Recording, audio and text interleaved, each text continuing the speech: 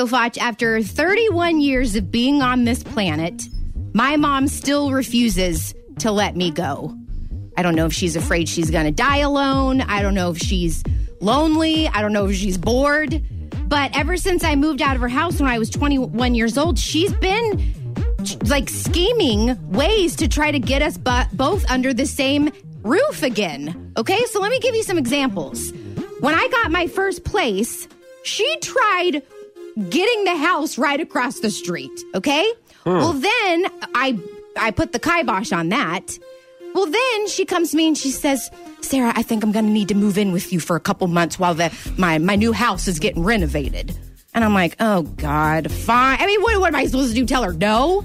You know what I mean? I felt like even though I didn't want to, I had to let her move in. She's my mom. So I let her move in for a little bit. Okay. Well, now she's got her own place, thank God. But now she just got rotator cuff surgery and has somehow convinced me that she needs me to stay the night every single night for going on 2 weeks now to, quote, help take care of her. And so for the first week, I'm like, okay, I'll stay the night just in case something happens in the middle of the night. Let me tell you something. This is week 2.5, going on 3 weeks. And basically, I just come over and sleep there and then leave in the morning. But I think she didn't even need rotator cuff surgery. She just wanted you to come over and stay the night. Maybe she didn't even get it. I don't know.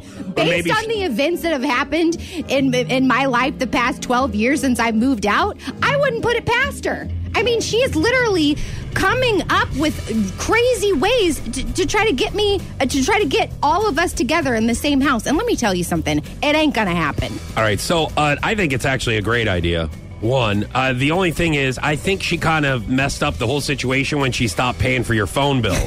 If she would have continued paying for your phone bill, maybe she could have had some leverage to get you into all share a house together. Right. But I think this is great because she's around anyway. She's always going to be around. She's either going to be down the street, across the street, which I heard is great for relationships. Oh yeah, perfect. Or then she's going to get old and I'm going to have to move her in. So listen, then just do it now because I think you can save money. You can all pitch in on the same house.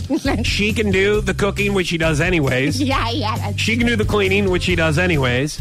She can watch TV, which she helps out with that. This ain't sounding too bad. She's there, and here's the other thing. I know what a lot of people are probably raising their hand going, this is a terrible idea because she's going to be there. How are you going to have a dating life?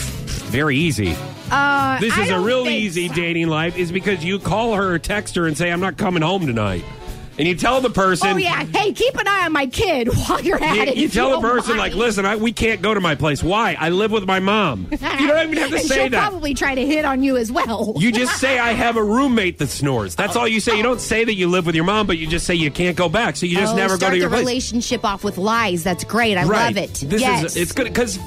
down the road, there's going to be lies anyway, so you may as well just get all that out in the open. I think this is great. It's almost happening right now. I think you should let it happen. I'm not going to let it happen. And in fact, Mimi, if this doesn't stop, I'm getting a restraining order.